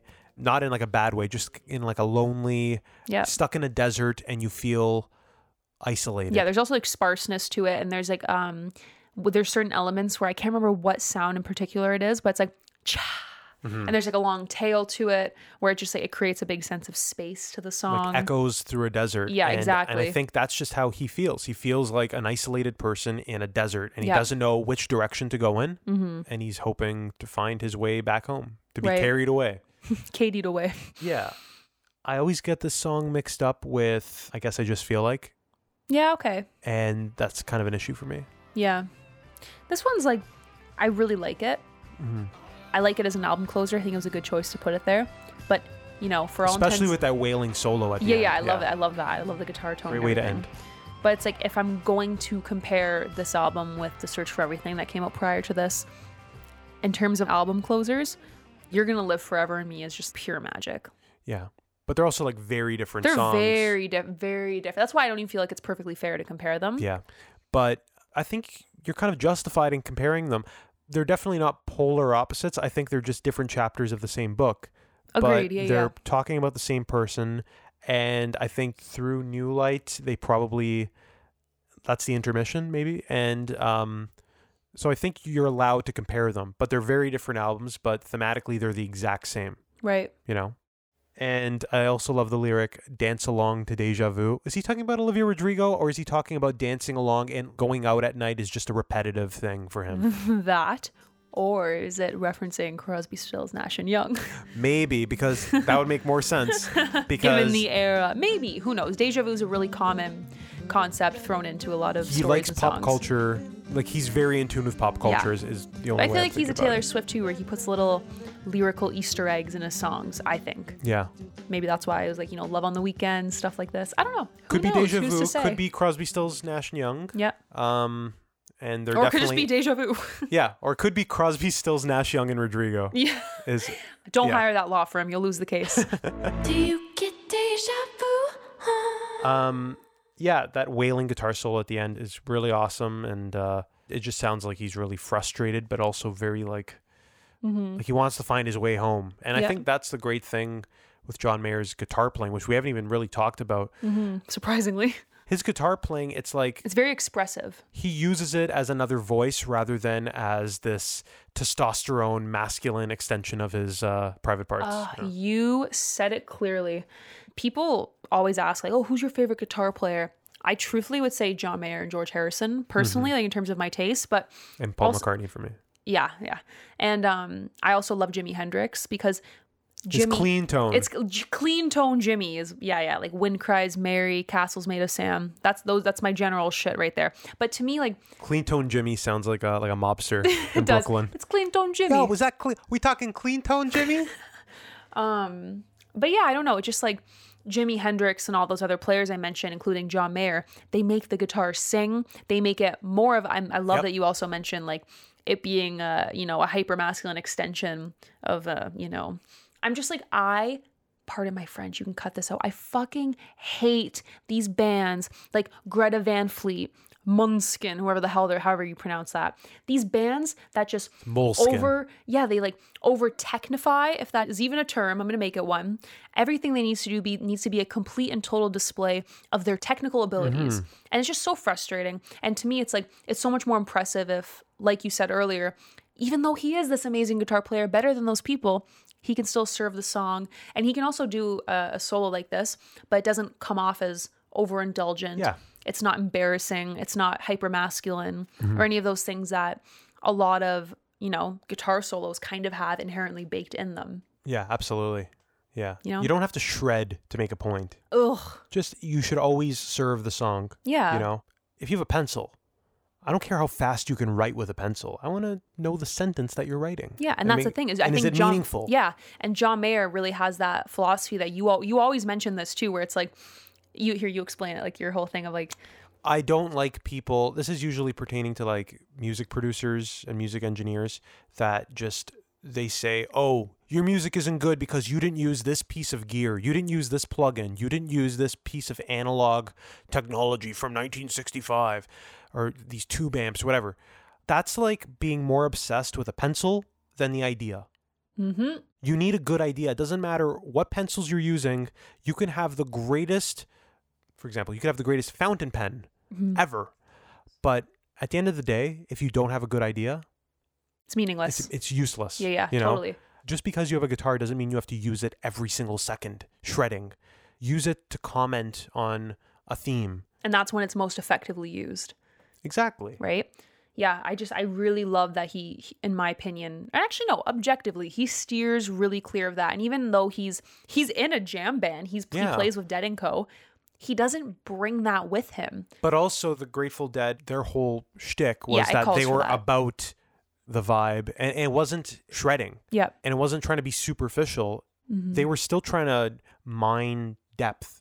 And that was they're making like rhythmic loops and stuff like that, where that people can get lost in. Yeah, exactly. They're painting a scene. Yeah. You're supposed to use the guitar solo to elaborate on what the song is about. You're not using it just to fill up space and show off how talented you are. That's not the point. Yeah, that's so, to me, like cringy, Led Zeppelin-y. Like, everyone needs to have their moment to flex. We need a 10-minute drum solo. No, we don't. The only person who cares about the 10-minute drum solo is, guess who? The drummer. No one else cares. I'm sorry. Yeah. Cut it down, trim the fat, serve the song. Boom, you heard it here first. Exactly. God, I hate that. Anyway, why don't we move into concluding thoughts on this record? Sure. Why don't you go first? So, I have been listening to Sob Rock nonstop. Every time I have posted in my Instagram story. But you haven't been sobbing. I haven't been sobbing. Not like I've been La La grinning. Land. Yeah, no La La Land tears up in here.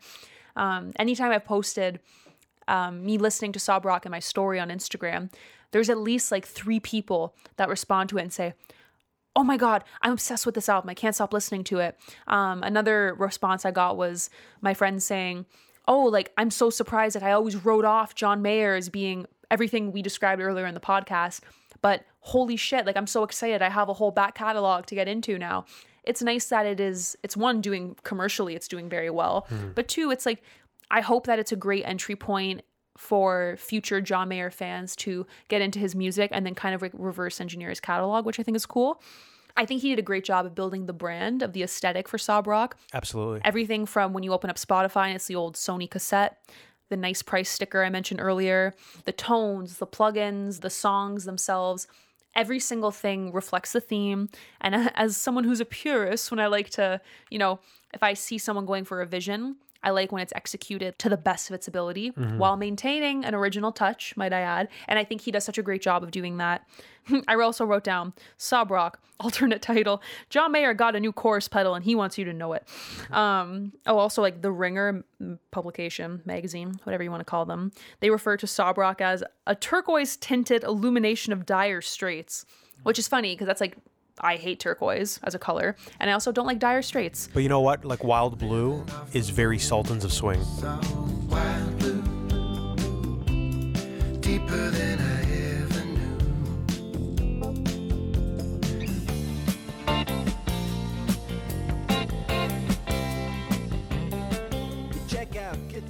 But basically, my point is like we mentioned earlier, I have this hesitation when it comes to 80s tones and 80s production, etc.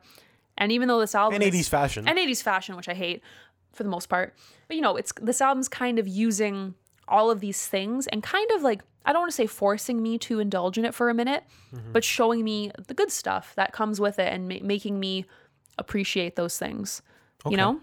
And also I think it's interesting because John himself describes Sob Rock as, in quotes, pretend someone made a record in 1988, shelved it, and it was just found this year. I think he did a really great job of making that happen.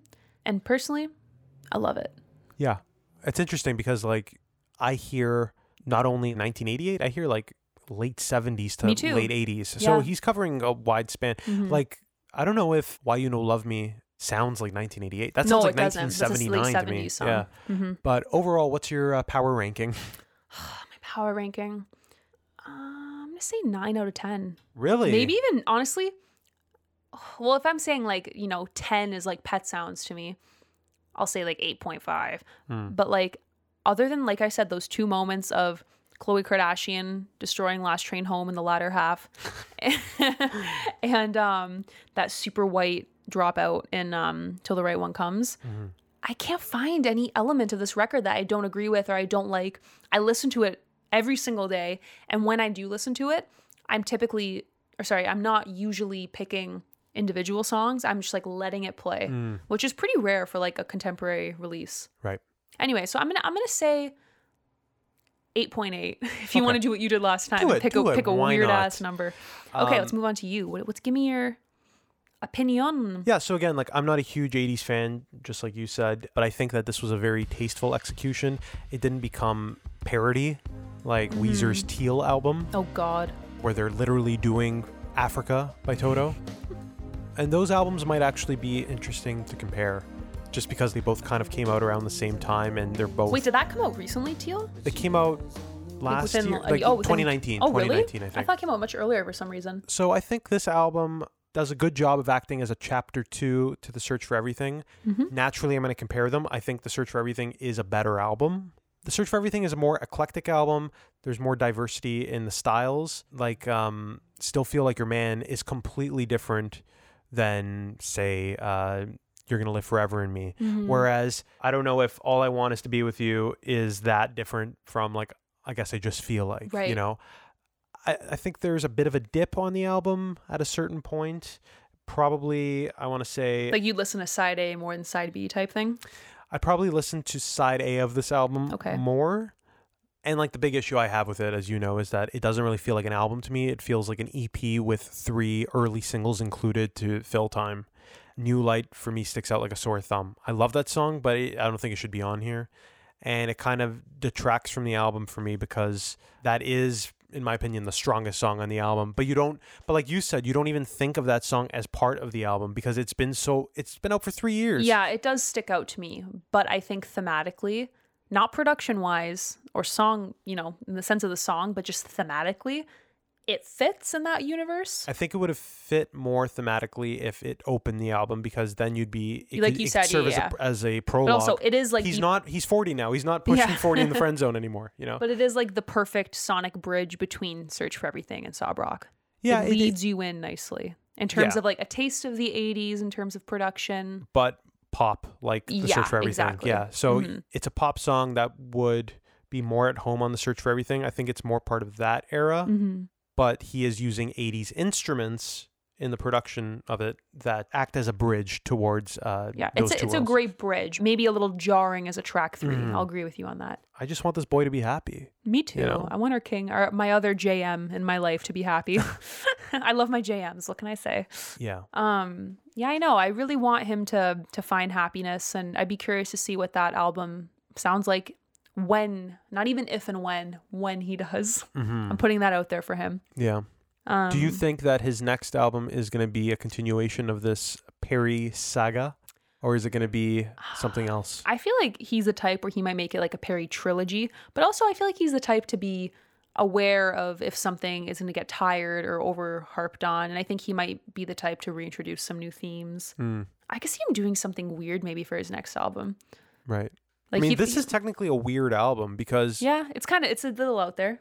Like, think about it. All of his other albums are just albums. Right. This album is really, it's trying in its presentation and its production, it's trying to be another era. And like you said earlier, he's very nostalgic for a better time, and that's reflected in the music choices, this 80s nostalgia of his childhood. Yeah.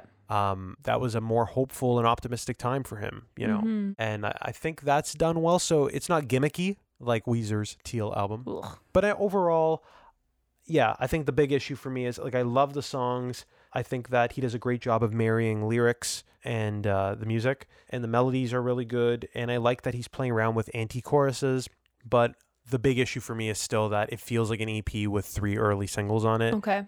Overall, I'd probably give this a 7.8. That's fair. Yeah. That's fair rating. For 1978. Hey, when Yacht Rock there you go. was in full force. Yeah, I'd probably give this like a 7.8. But that being said, very excited to sing these songs live. Oh, I cannot wait. I'm so excited. We got good seats too. We did. We got some pretty good seats. We're going with my sister. It's going to be great. And we're going to have a lot of fun at the John Mayer show. Anyway, I think we've said what we've got to say. Yeah. Thank you so much for listening. We look forward to our next episode, if I'm allowed to do my Talking Heads ramble. And the great thing about Stop Making Sense is it belongs to, just going back to the beginning, belongs to your 80s Exception playlist. Hell yeah, it does. Look at this perfect bookend. Perfect bookend. From 2 60s nerds that scoff away 80s music. I'm Bianca. And I'm Julian. Thank you for listening.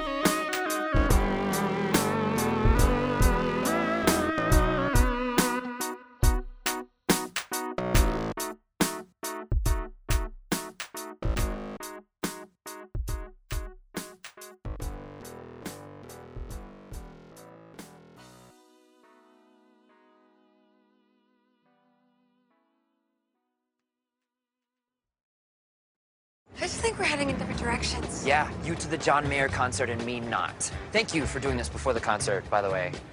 Best breakup. He is the Sheryl Crow of our generation.